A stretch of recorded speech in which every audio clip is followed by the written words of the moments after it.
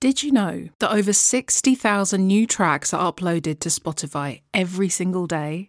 That's a new track every 1.4 seconds, and that's just on one platform. With so much music now available, it's more important than ever to stand out from the crowd. So it's not surprising that more artists are starting to use less conventional sonic textures in their music, like field recordings. Perhaps you've always wanted to infuse the sounds of nature or your favourite city into your own tracks, but not having the right gear or knowledge might have held you back. Well, if that's the case, you're going to love the brand new guide I just created, teaching you how to start field recording with just a smartphone, and it's all yours for free at femalediymusician.com/learn-with-Isabel. Yep, you really do just need a humble smartphone and some minimal extra gear that doesn't have to break the bank to get started with field recording, and I've laid it all out in this handy 5-point checklist. So download it for free at femalediymusician.com/learn-with-Isabel and elevate your music to the next level. But I think electronic music, it wasn't about gender. It was about the music, and I think that was something that was really unique about it, you know, because we didn't really push it. We just turn up and do gigs, and people would be like, "Oh my God, you're a woman!" So it would always be like refreshing, and then you'd have women coming to shows. You'd be like, "It's so refreshing to see a woman, and it's good to see you play." And I think in that respect, it was just really groundbreaking. Hello and welcome to Girls Twiddling Knobs. My name's Isabel, and over the last decade, my self-produced and self-released music has amassed over 25 million Spotify streams. I also have a PhD in sonic arts, but I wasn't always this confident with music tech. In fact, I still hear those self-doubt gremlins in my head from time to time.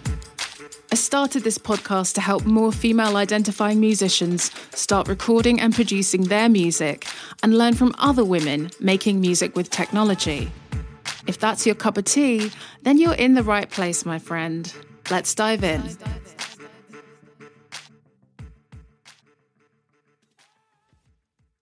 Hello, knob twiddlers, and welcome back to another episode of Girls Twiddling Knobs. I trust you're doing well, taking care of yourself, and are ready for another fresh helping of invigorating feminist music tech discussion. Because today, I'm joined by one of the UK's most successful and prolific electronic producers who just so happens to live down the road from me, and she's called Maslen. Now, originally, Riz and I were going to be recording this episode live for the amazing Sonics Festival. The festival's organiser, the lovely James Weaver, had arranged the whole thing, and we were all excited for the live event. But 2 days before, I fell down the stairs and injured my coccyx. Yes, it was very painful and I'm still recovering. But to cut a long story short, we had to move this discussion onto the podcast's usual online format. But honestly, that makes no difference to you, dear listener, because it's still a fascinating chat. And I wanted to bring you this discussion with Riz because it's easy to feel tied down or boxed in as a woman in the industry. Many artists use a pseudonym to create separation between their personal and creative lives, and Riz has been releasing electronic music under multiple musical identities for the past 3 decades. And I love that Riz shares in this chat how she's used multiple monikers to experiment with different genres and make music in multiple contexts and never get boxed in. She also shares what it was like getting into production during the 90s in London and her new, very dreamy ambient release, Stairway 13. Riz also reflects on the important qualities she thinks women bring to the field of production and why less can be more when it comes to music tech gadgets and gear. Okay, let's get into it, knob twiddlers. So welcome, Riz, to Girls Twiddling Knobs. It's wonderful to have you here. Oh, you're very welcome. It's lovely to be part of the podcast. Yeah, and I mean, this is a bit different to how we planned. We were going to do this in person, and then I fell down the stairs and injured my coccyx and just could not get myself to the festival, to the Sonics Festival, to do this live. So I'm really glad that we can do this on the podcast via Zencaster, at least. So am I. Yay! Yeah. Yeah. So maybe we could start off. Can you just tell the listeners who you are and the kind of music that you make? Okay, my name is Riz Maslen, and electronic musician is probably the best way to kind of, put it out there, and I let people decide what they want. Yeah, I think that's fair. You know, most of the stuff that you're doing interacts with electronics in some way, doesn't it? It does, yeah. Yeah. Okay, cool. And you're based not far from me. In fact, you're based very close to me in St. Leonard's. Yes. Yeah, cool. Okay, so what I'd love to do is maybe start at the beginning of how you got into making music in the first place, and specifically how you got into making music with technology, because I know that you've been doing this for a long time now. Yeah, since the 90s. Yeah.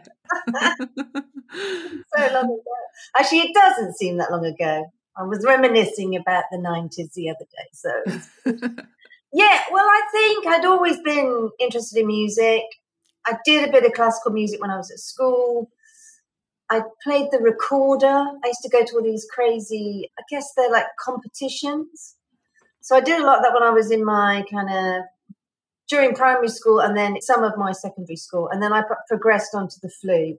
And I was in the orchestra and all that, but I didn't really enjoy the idea of playing something that was written. So I kind of opted out of it in the end. So, and then I was in a band with my sister. We were quite an experimental band. We were more of an improv band. She was the drummer. Wow.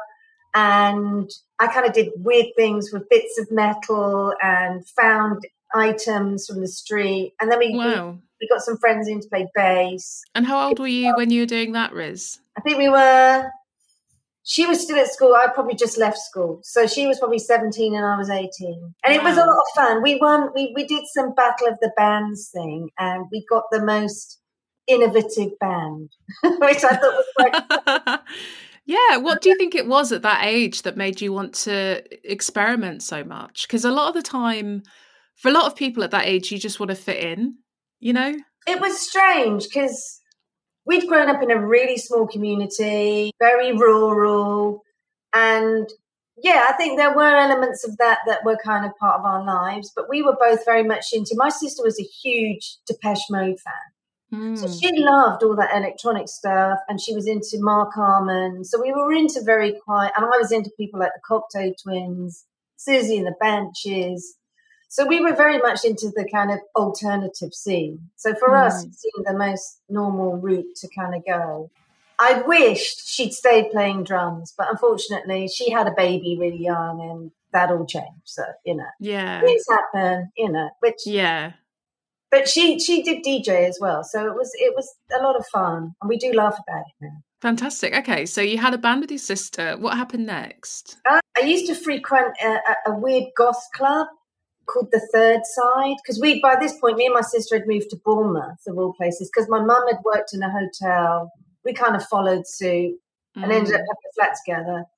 And I bumped into this guy who looked like something out of the Cure, and I was totally drawn to him. And then I found out that he was making music using a tape machine, a live tape machine, and he said, "Oh, come and do some vocals for me." So I did, and we did that for a couple of years. He went to university.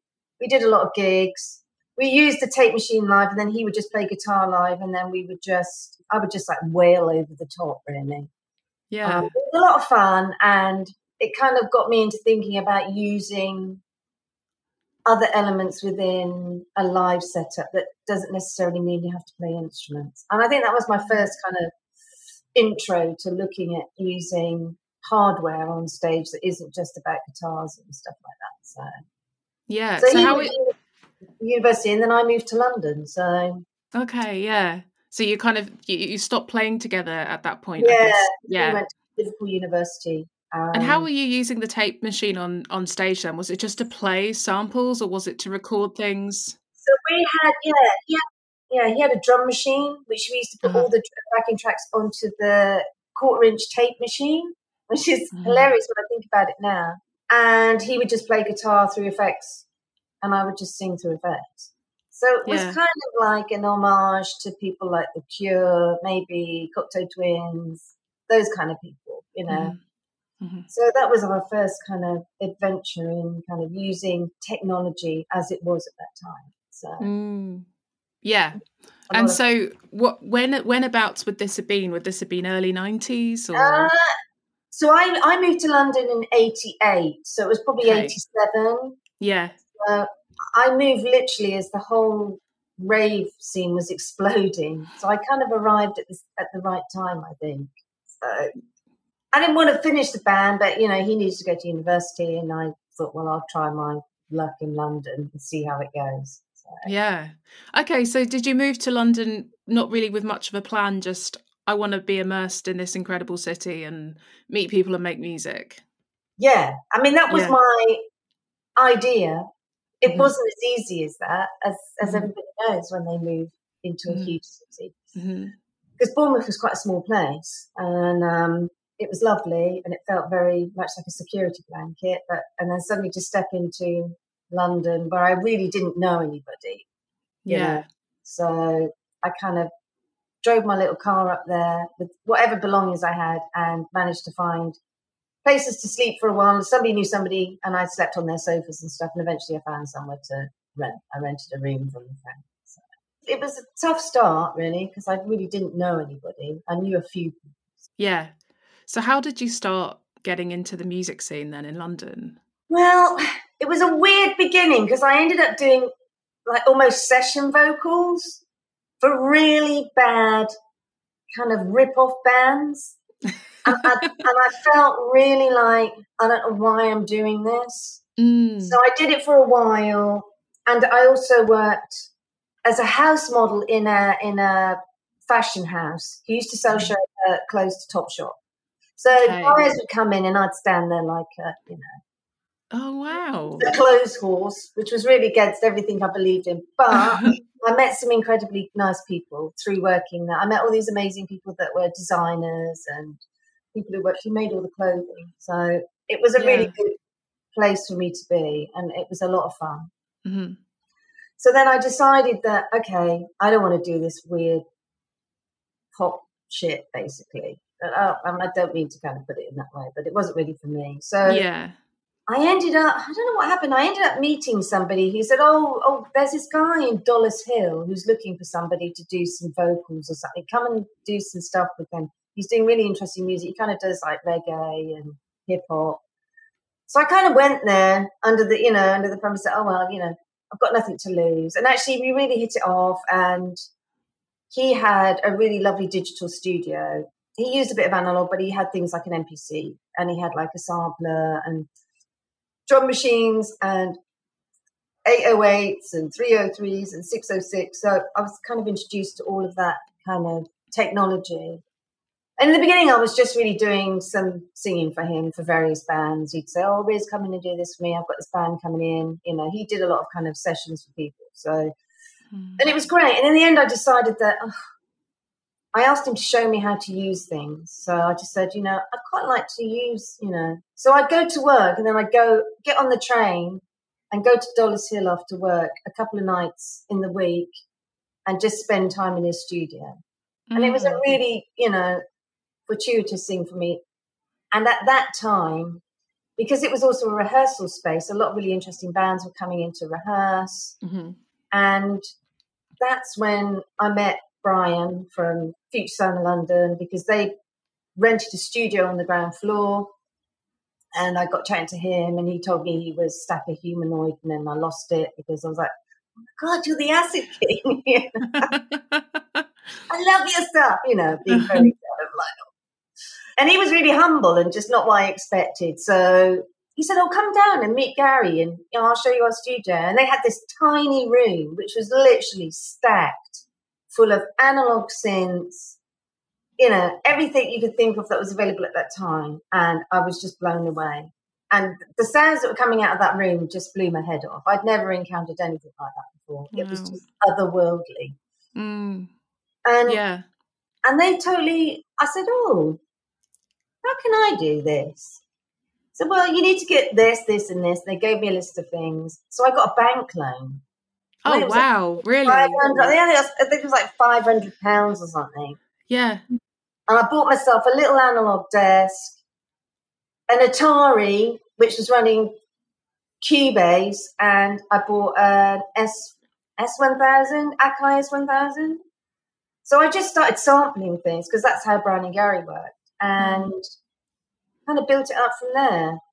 And also at the same time, we had people like Mark and Diego move in as well from For Hero.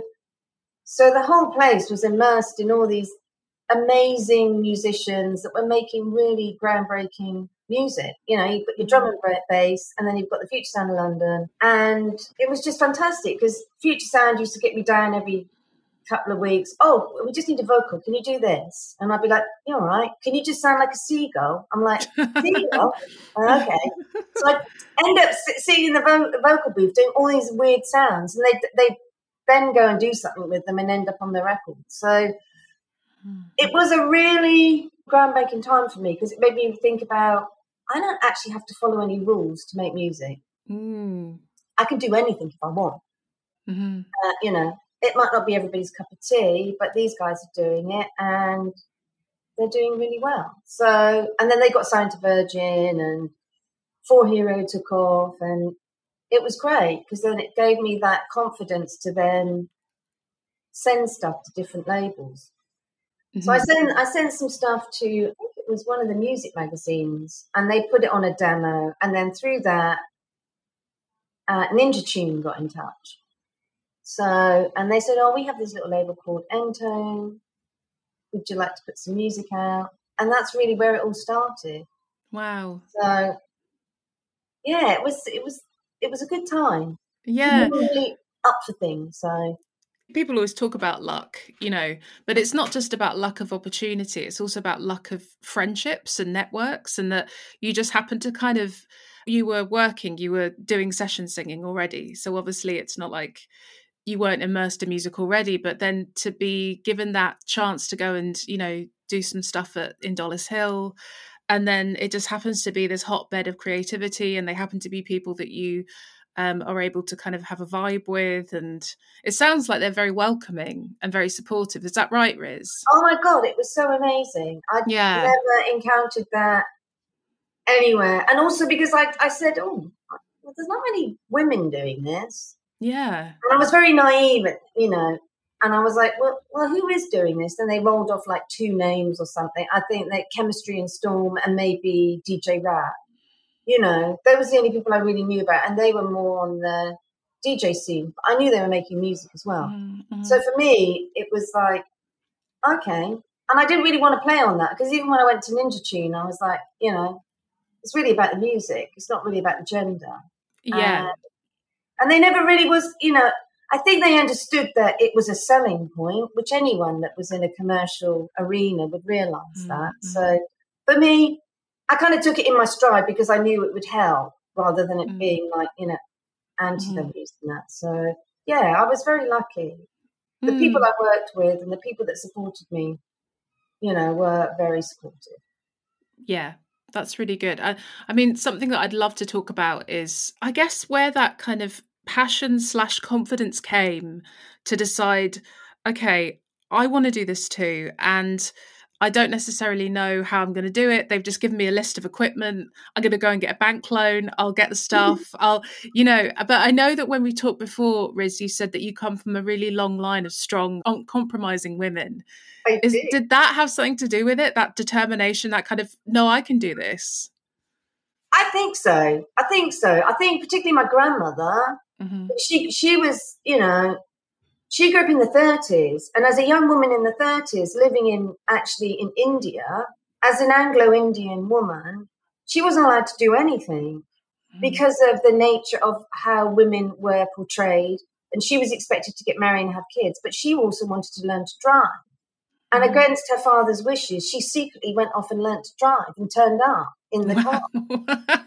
So, you know, I have mighty respect for her for that. And she was always really, really, like, powerful about the things. She brought her children up on her own because the man that was, I never met my grandfather, so he disappeared long before she left. I think they came to England because he was English, and then he gambled all her money because she came from they weren't poor, but they had some money that she brought with her, and he just disappeared and left her with her 4 children.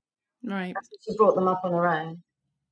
And all of those bar my uncle, who I don't really know, my mum and her two sisters were exactly the same, strong women, very outspoken, didn't really take any shit, and it was just really refreshing to be around those kind of people. So, yeah, I think maybe genetically, me and my sister have those genes as well.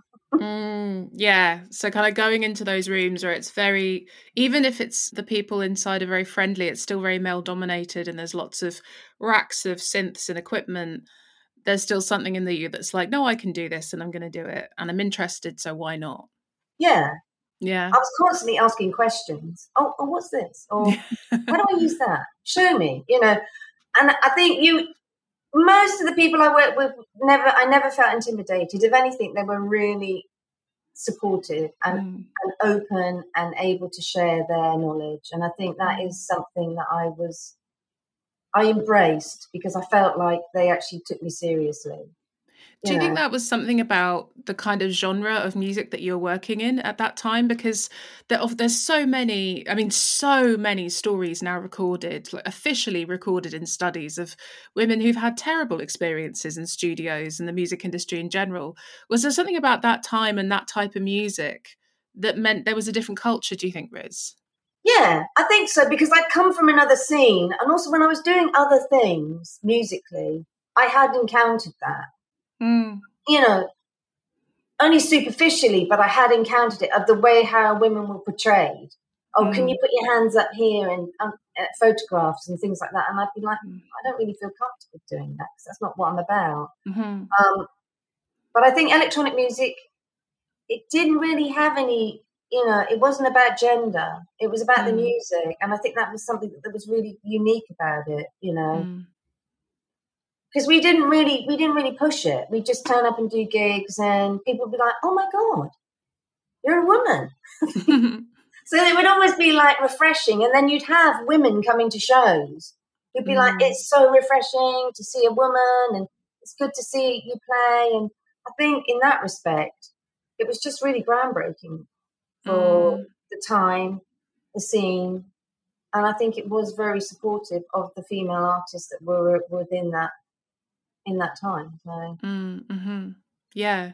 So can you tell me a bit more about the first record that you made that got signed to Ninja Tunes, kind of smaller label?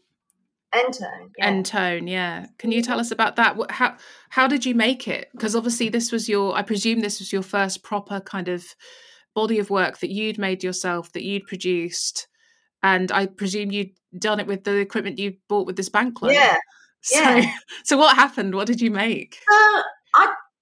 Because I did a lot of work with Brian and Gary, I'd learned a lot from them. And so they would do a lot of, particularly Brian, his father worked in Scottish radio. So his dad did a load of kind of almost like Chris Watson kind of things, using found sound and created things that he kind of made at home. And his dad had a studio in his house. So I learned a lot about finding sounds. So I would go out into London and record all the sounds because I found it fascinating that you could use found sound, sample it, and then put it in your music, as well as using samples from other places like television, radio, video, stuff like that, because that's what everybody else was doing. It was trying to look for the places that maybe no one else had taken text from films or something, because obviously everybody was using things like Funky Drummer and all the breaks. So it was looking for things that are outside of that. So for me, it was, I'm going to go to the local laundrette. I'm going to record the woman in the laundrette and stuff like that, and build track using those sounds. So sample them, stretch them, chop them up, and then use them in your sequencer. And for me, that's always been a huge part of music, of how I create. And I still do that to this day. I mean, obviously now technology is so much easier. You can use your phone. I'm constantly recording stuff on my phone now. So. Yeah. So what were you using to record back then? What would you take out into London? A mini disc. Right? Oh my God. Wow. Yeah. I have loads of them still. Mm-hmm. And if I went on any tours or anywhere, I would constantly be in the street recording everything. Yeah. I think I even had a Walkman that you could record on, which was Right. also Yeah, quite that's even true. a cassette. I remember having a Walkman I could record on. Yeah. I also remember, this is a little bit later on, this is like 2003 or something, but I remember when I was at uni, the sort of tech department lent you out equipment, and I remember they had a floppy disk camera. So it's like a Oh my digital camera that took God. floppy disks. So funny. And even at the time, I remember looking at it thinking, this is just weird. And this is good. You know, in a year's time, this is going to be a museum piece. I think that late 90s, early noughties is very funny in terms of the technology Yeah. swapping over to digital, you know. That makes sense. A mini disc and then a tape machine. And then eventually I bought a portable DAT machine. Right. Yeah. Once I Yeah. started making, I had a bit of money, which was fantastic. And I used that for years. So, with a mic. And then obviously now we have all these beautiful digital items you can buy, which is Yes. great. And remind me of the name of that record, just in case anyone wants to go and check it out, Riz. Well, Laundrophonic was basically all about sounds from a laundrette. Because I used to live, I had this really amazing flat that I lived on Gloucester Place, which belonged to a friend of mine. And it was literally on Gloucester Place. It was the most exclusive address I've ever had. And it was the most incredible place to live. So literally I used to, because we didn't have a washing machine at that time, so I used to go to the laundrette, and that was literally around near Baker Street. And the woman that actually ran it was a complete kook.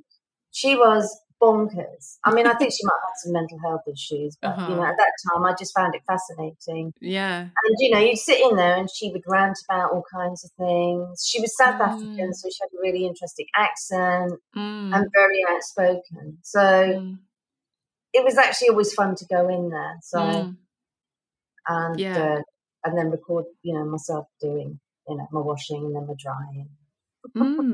Yeah. Okay, so that was the record where you were signed, and what happened then with your career? I mean, did you stay on that label? Yeah, up Yeah. until 2000. So the last record was La Prochaine Fois. So that was the last one I did with them. So yeah, I was with them probably 8 years or something, probably around that time. So then we did an album, 15 Levels of Magnification, and then I got to tour it. So that was amazing because the record did really well. And so it gave, these were the days when you could go on tour to the United States. Yeah. It was a lot easier than Wow. it is now. And yeah. And it was like I'd never experienced anything like it in my life. It was like one big holiday for me. I loved it. People say that they hate touring. I loved touring. It was an opportunity to go and visit places you'd never been to before, meet the people that bought your record, and go on tour with all these other amazing musicians who are on the same label. And it was like one big family. It was just bonkers. The whole thing was just like, from day one to when we called it the tour bubble because you'd be on a bus, a big like rock and roll tour bus, you'd sleep on the bus, and, you just hang out with these people for, a month and a half. Yeah. And you just tour, one end of the States, or you do a horseshoe, do like East Coast and then West Coast. And it was fantastic. I have to say, it's one of the best times in my life. I loved it. It was so much fun. Yeah, that sounds incredible. And I know that from some people I know, touring, I think it's when it becomes just that is your life. That the friends I've known who are musicians where they're basically always on the road. I can understand why that can get quite old. But I totally hear what you're saying. Like, it would just be such a big adventure. I made so many amazing friends. I met so many amazing people, so many amazing musicians who I went back and worked with years later. And it just gave me the opportunity to kind of see the world through different eyes rather than just being in a room, 4 walls and a computer. It was inspirational for me because I got to meet just incredibly generous, lovely people. So Riz, all this time, this is music that you're putting out as your pseudonym Neotropic. Yeah. Yeah. But I'd love to talk to you about the fact that you have a couple of different monikers. And so we have, as well as Neotropic, can you tell us the other monikers that you have gone So under? at the same time, I had another moniker called Small Fish with Spine, which I released an album and a couple of 12s on Oxygen Music Works, who were in New York. So, and that was fantastic because it just gave me an opportunity to put music out that was slightly different to what I didn't want to I wanted to have the opportunity to make other kinds of music, even though it's still in the electronic scene, but maybe a bit more breakbeat, a bit more kind of maybe techno influenced. Somebody approached me who'd set up a label in the US and said, would I like to put some music out? And I said, oh, yeah, so let's do it under a different name because it just means it's easier and there's no conflict with labels and stuff. So, and it just gave me the opportunity to make other kinds of music. So that was that. And then, I mean, more recently I've been doing under another name, which is Leader Ma. I think it just allows me to do things that are slightly different to what people may associate me with by Neotropic. So yeah, and can you just describe so people are kind of clear why you might want to distinguish those? What kind of genre would you put Neotropic in if you had to? I think down tempo. I mean, trip hop at the time was the label they liked to use. So it's much more down tempo, maybe slightly ambient. I think the last record I did was a lot more live because I used a lot of live musicians, but I think that was just the progression of it, you know. So it had that element of more laid back, but there were elements that were kind of also influenced by things like breaks and drum and bass, particularly on Mr. Brubaker's Strawberry Alarm Clock. So I think it just allowed me to maybe explore other avenues that weren't necessarily it's funny because I would say, oh no, that's not a Neotropic song, that's something else. And I still do that now because I know I have maybe it's more of a sound thing, but like everything, it does progress. It doesn't just stay in like ambience but I think there was an element of ambience that kind of ran through all the Neotropic stuff. Yeah. I think it still has. I mean, it has kind of grown. But I think it just allows you to be able to explore without feeling tied in that, you know, people are going to expect a certain thing, maybe from that sound. People are not necessarily buying into the other things. And also, I wanted to do some more experimental stuff as well, which is what I've been doing in my last release. So, you know, so I think because I'd come from I'd written an installation piece, but I didn't really know what to do with it because it was purely just for a space. It was a spatial thing. And then I realised that actually it would be quite nice to put it out. And then fortunately someone approached me and really liked it. And I went back and did some work on it and then they released it. So it was great. A perfect vehicle. So, yeah. So that release is called Stairway 13. Yeah. And that was released this year, wasn't it, Riz? Yeah, on Manor Records, yeah. We're going to play just a few, you know, like 30 seconds or so, one of the tracks.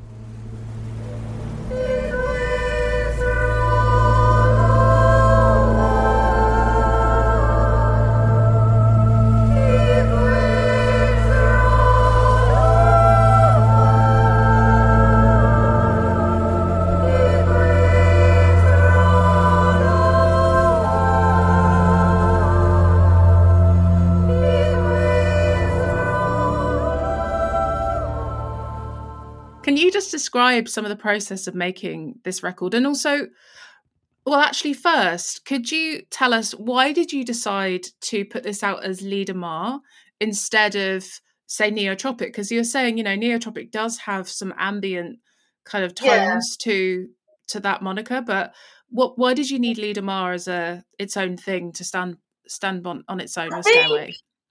I think it's a lot, you know, I think my music's always had a bit of a dark element, but I think this is also more about a personal journey of sorts for me, which I think a lot of my music is about my own personal journeys.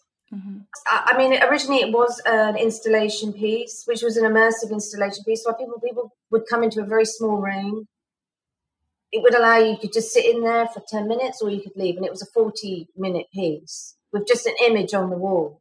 Mm-hmm. And it was really just born out of wanting to create something that really wasn't about having to make your mind up what it is.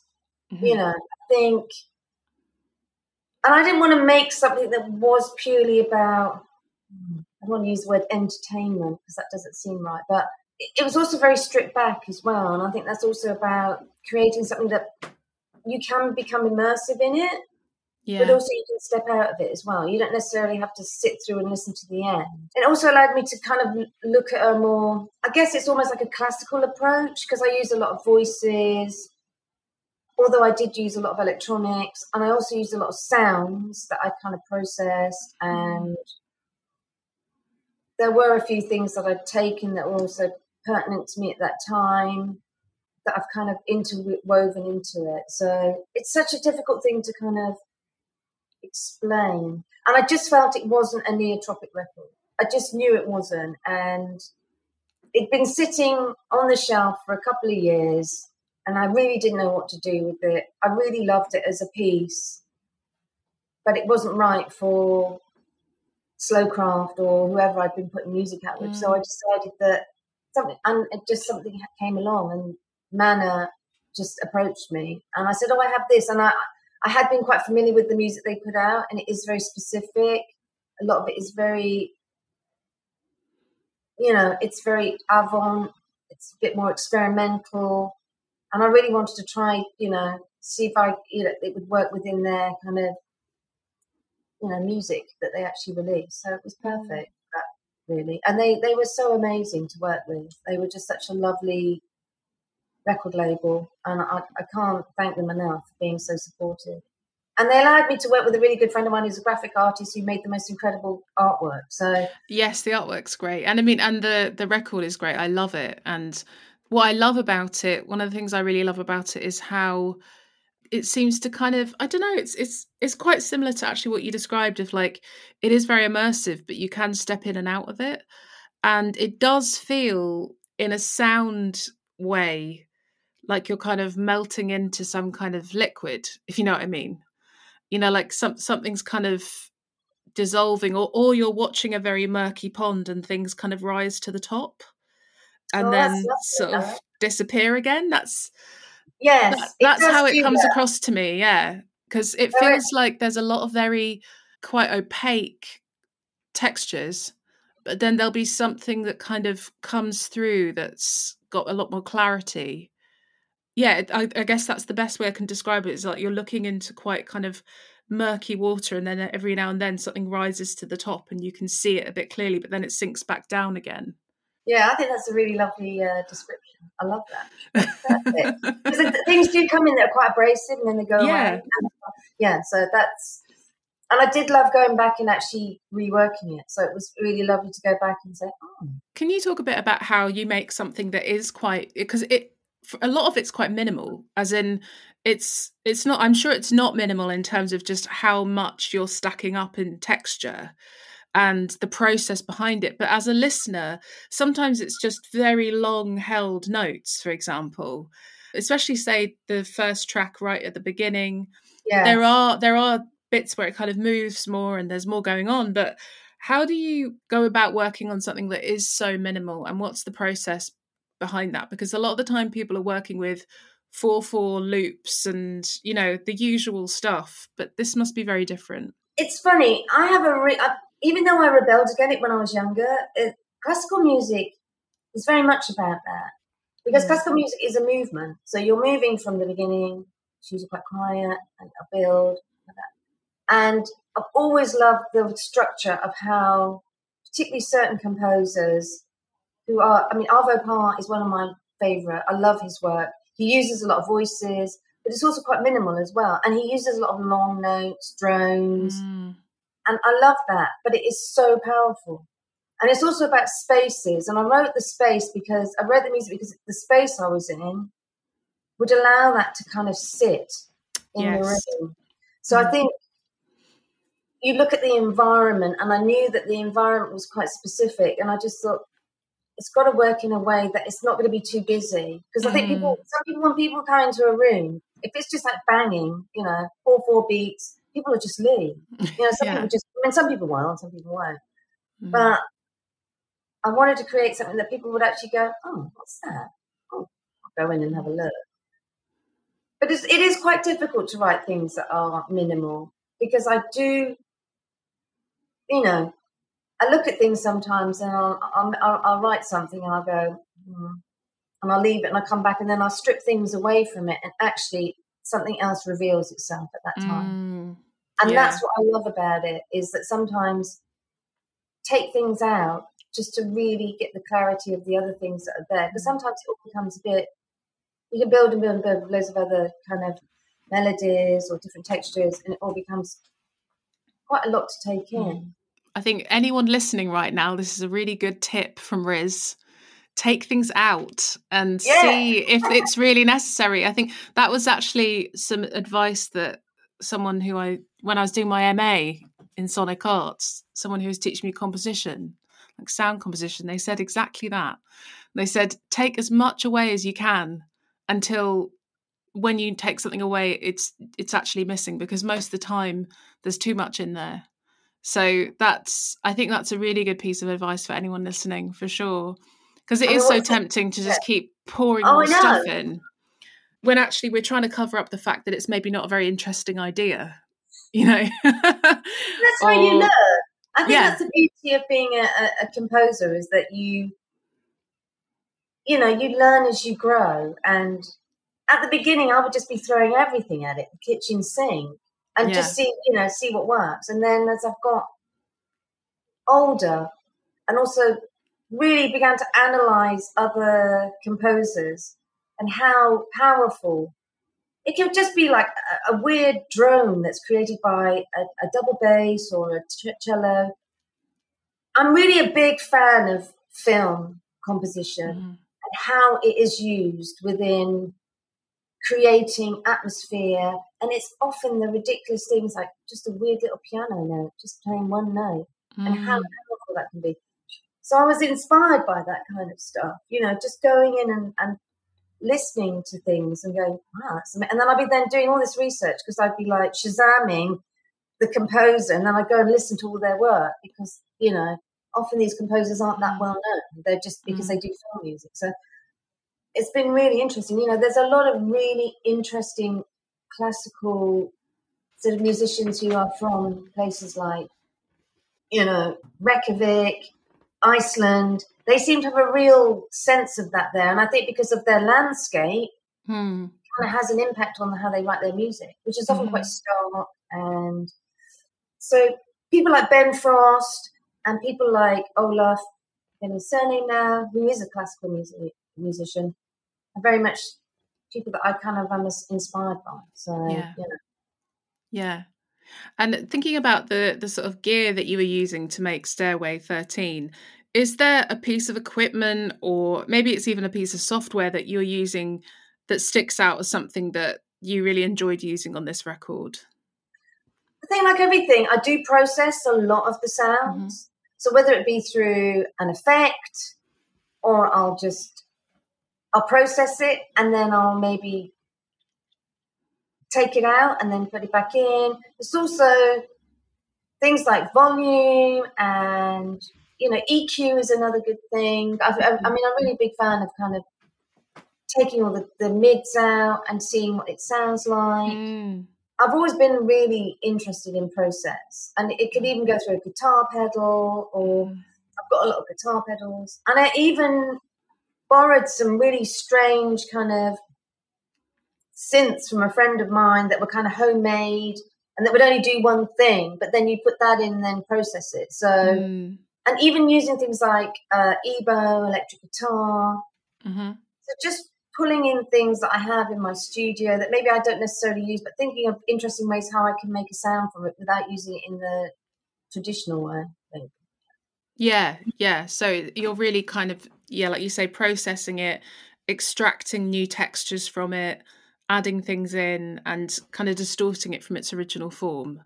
Yeah, and I've always really loved doing that. I think it's Because often you'll get the most incredible sounds by either seeing it through some really horrible effect, but it actually works, distortion and things like that. I mean, Aphex Twin used to do a thing where he would put things on a boombox, and I've done this as well, and he would record it. He would turn it right up loud so it was really distorted and then record that.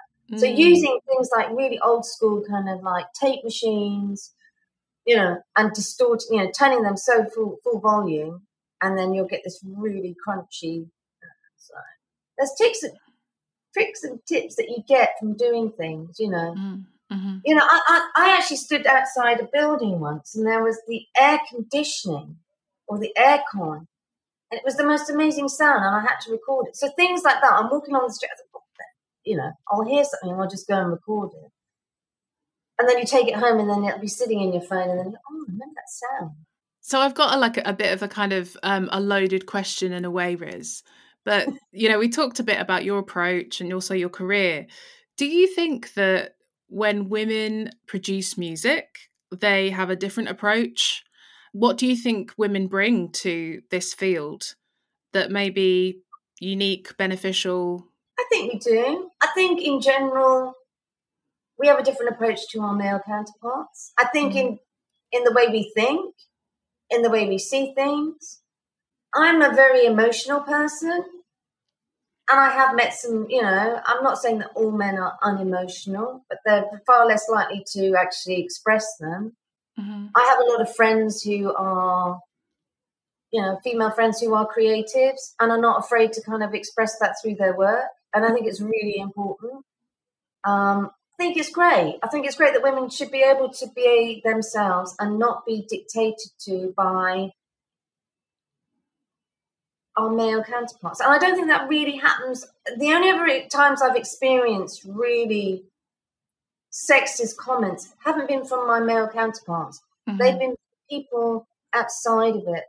I hate to say it, but a lot of sound engineers, as in like live sound engineers, who are often old school, who don't really take you seriously. And it doesn't matter. I mean, I had it a couple of weeks ago, and he was an older guy, and I'm thinking, I thought I'd got over this, but yeah, I made some comment about the mix, and he said, when people are in the room, I said, I've taken that into account. But even then, he still didn't get it right, because I have a recording of it, and it was just like, he was just trying to belittle me because he was a man and he knew what he was doing. But I was like, so I didn't really engage. I just went, oh, okay, and I just left it at that, because that's his issue. But it's like, I think we're much more in touch with possibly our emotions. We're not so led by, who isn't a gearhead? I'm not saying that, but I'm not going to fawn over everything that comes in. Although I do see things, I'm like, what's that?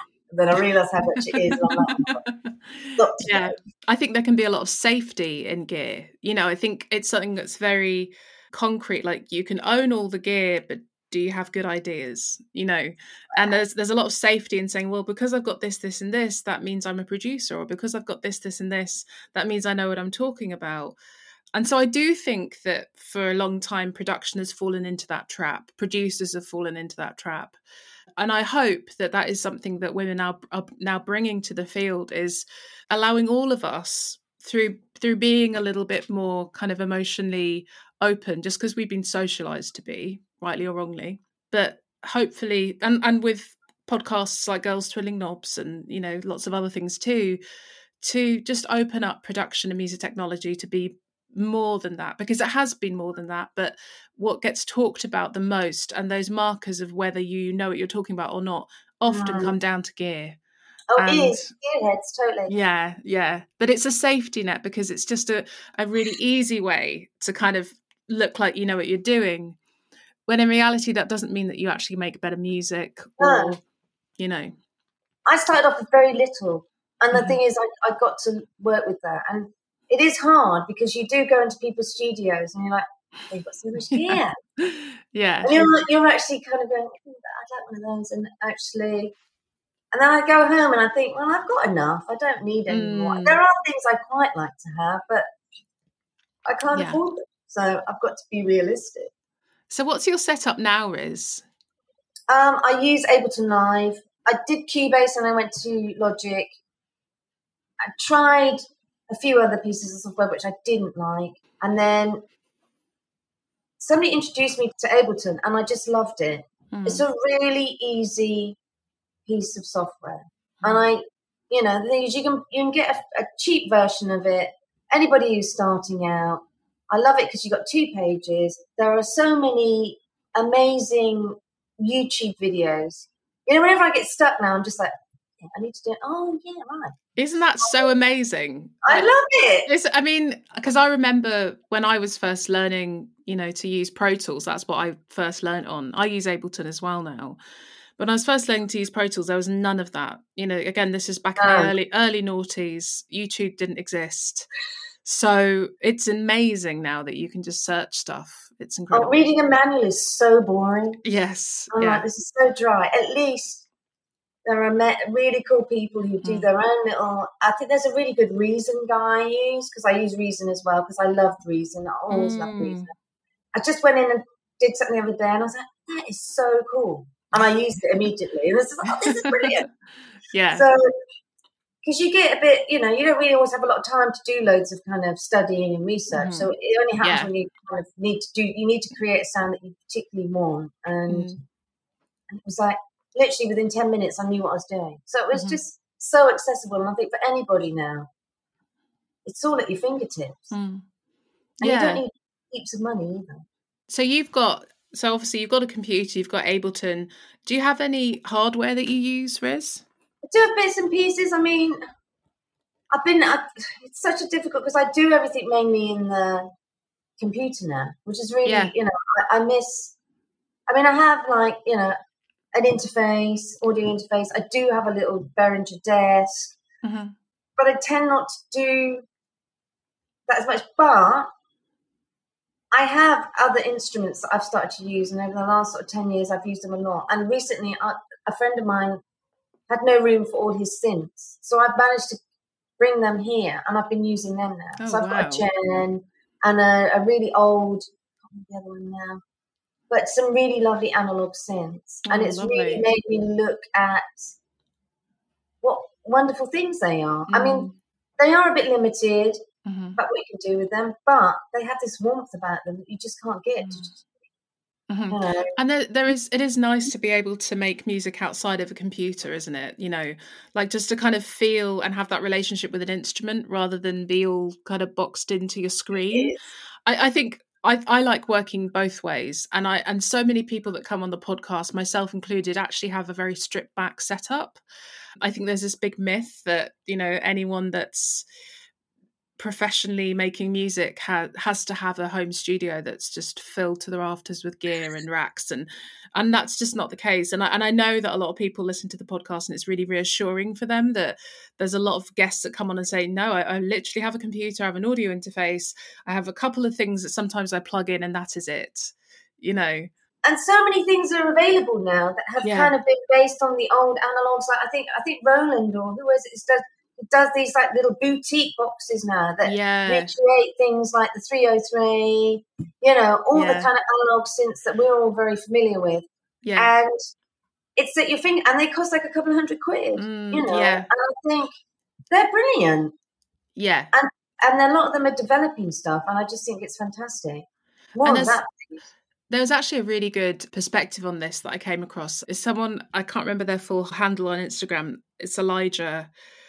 He was actually speaking at Sonic's festival as well. He's got the Yellow Squares Instagram, and it's all about creative process music.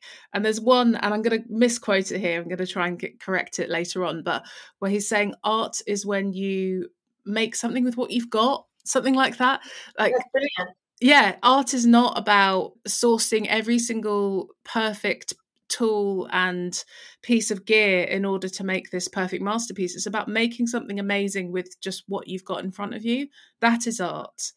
It's not something where you're constantly splashing loads of cash at it.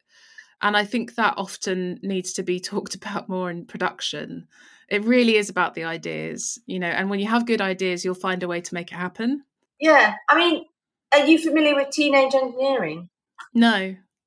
So teenage engineering are these musicians that kind of build these little modules. They're fantastic. Oh, So there's a wow. lot of modular synths. You know, you get these beautiful modular synths now that you can build into a suitcase. Yeah. Go and check out Andrew Huang. Andrew Huang, I think his surname is. So teenage engineering is these little tiny things that create. They're not super cheap, but they're beautiful little machines that can do amazing things. And it's become this whole. I love it. I just tap into their YouTube channels every now and then, and I just love the sounds that's created with these little creations that they built. And you can buy kits and stuff to build stuff, and things like that are amazing. Yeah, definitely.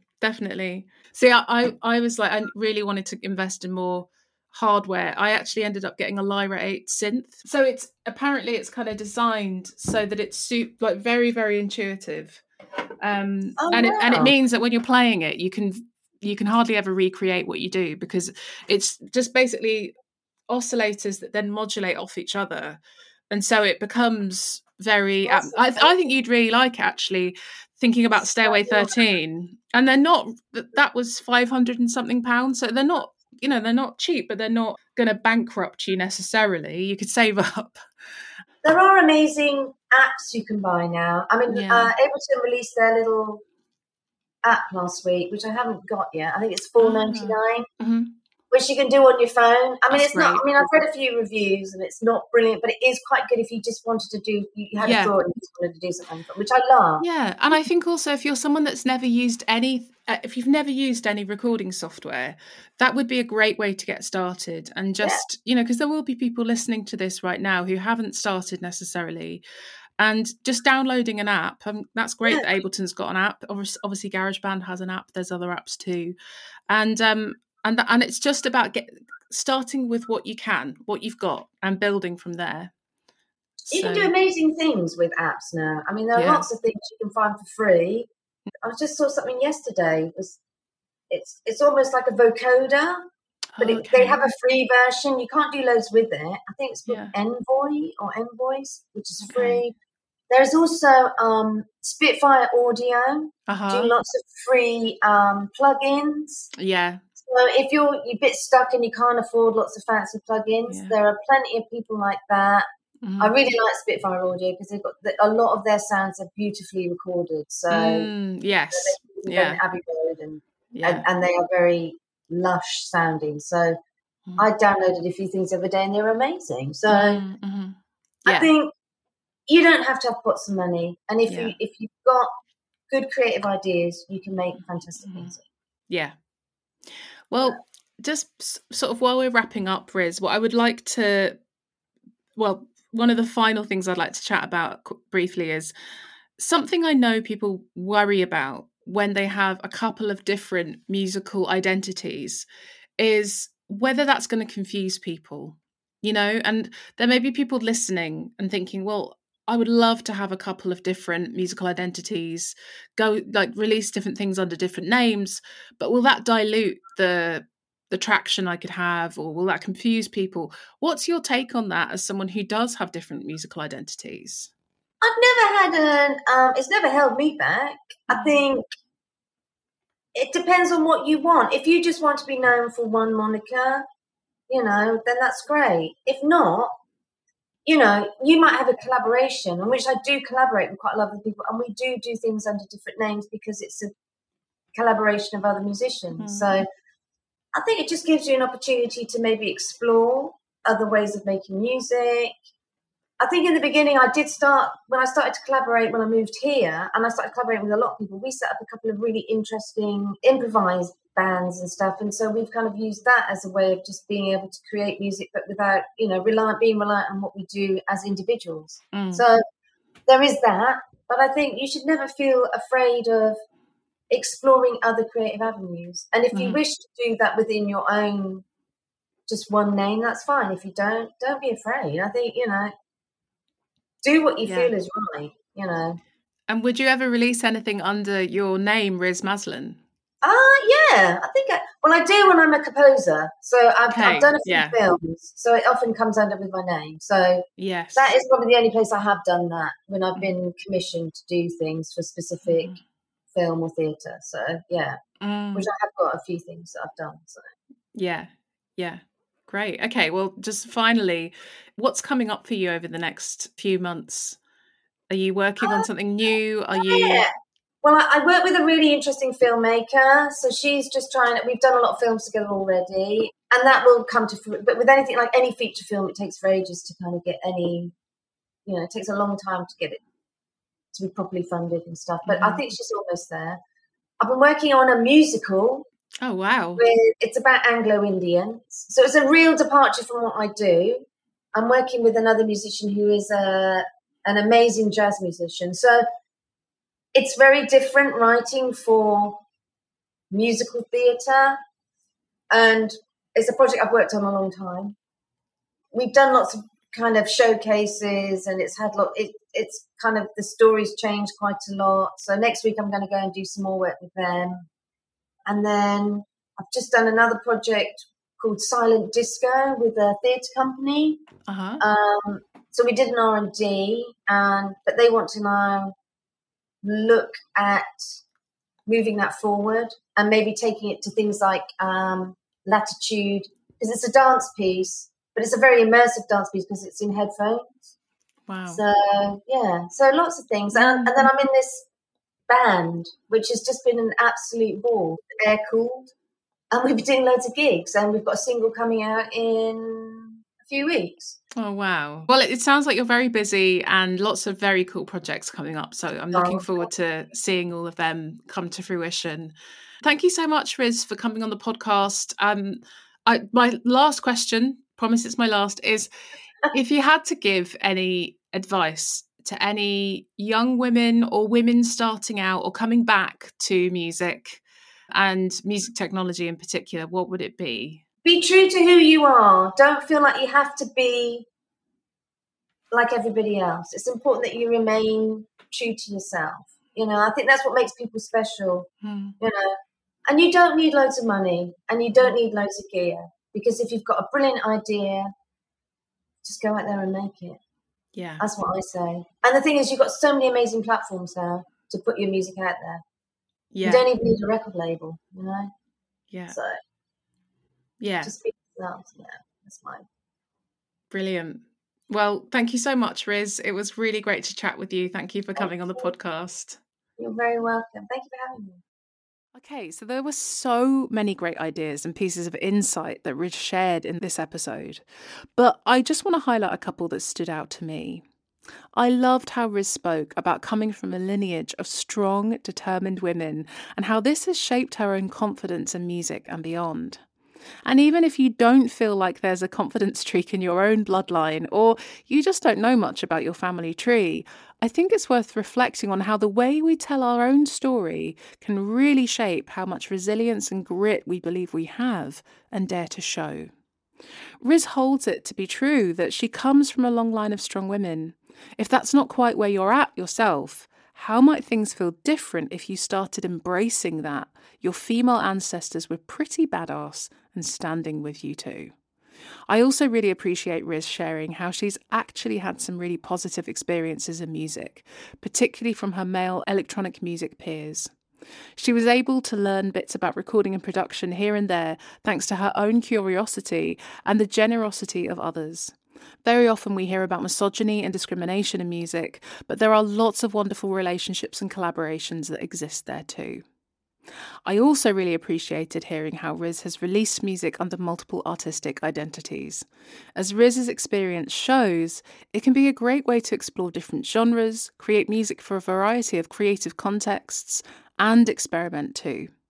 Remember that it's totally up to you how many alter egos, monikers, and artistic identities you have in your music, and there's absolutely no need to be boxed into one mode. It's your music, it's your choice. And if you enjoyed this conversation with Riz, I highly recommend you check out her music, including her latest release, Stairway 13, which she's released under her moniker Leader Ma. You'll find it linked here in the episode show notes. Now, in next week's episode, we're getting a little more technical because I'll be talking you through everything you need to know about side chaining. It's a term you'll often find used in production and mixing, and usually with relation to compression. But what is it? How does it work? And when should you use it? I'll reveal all in next week's episode, but till then, take care and I'll catch you here soon.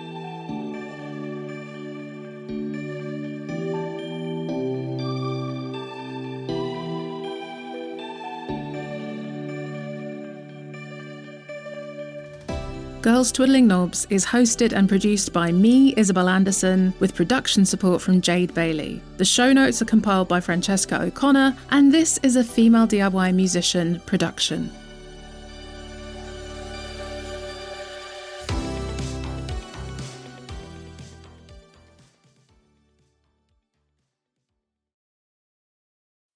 So, how'd you like that episode, dear listener?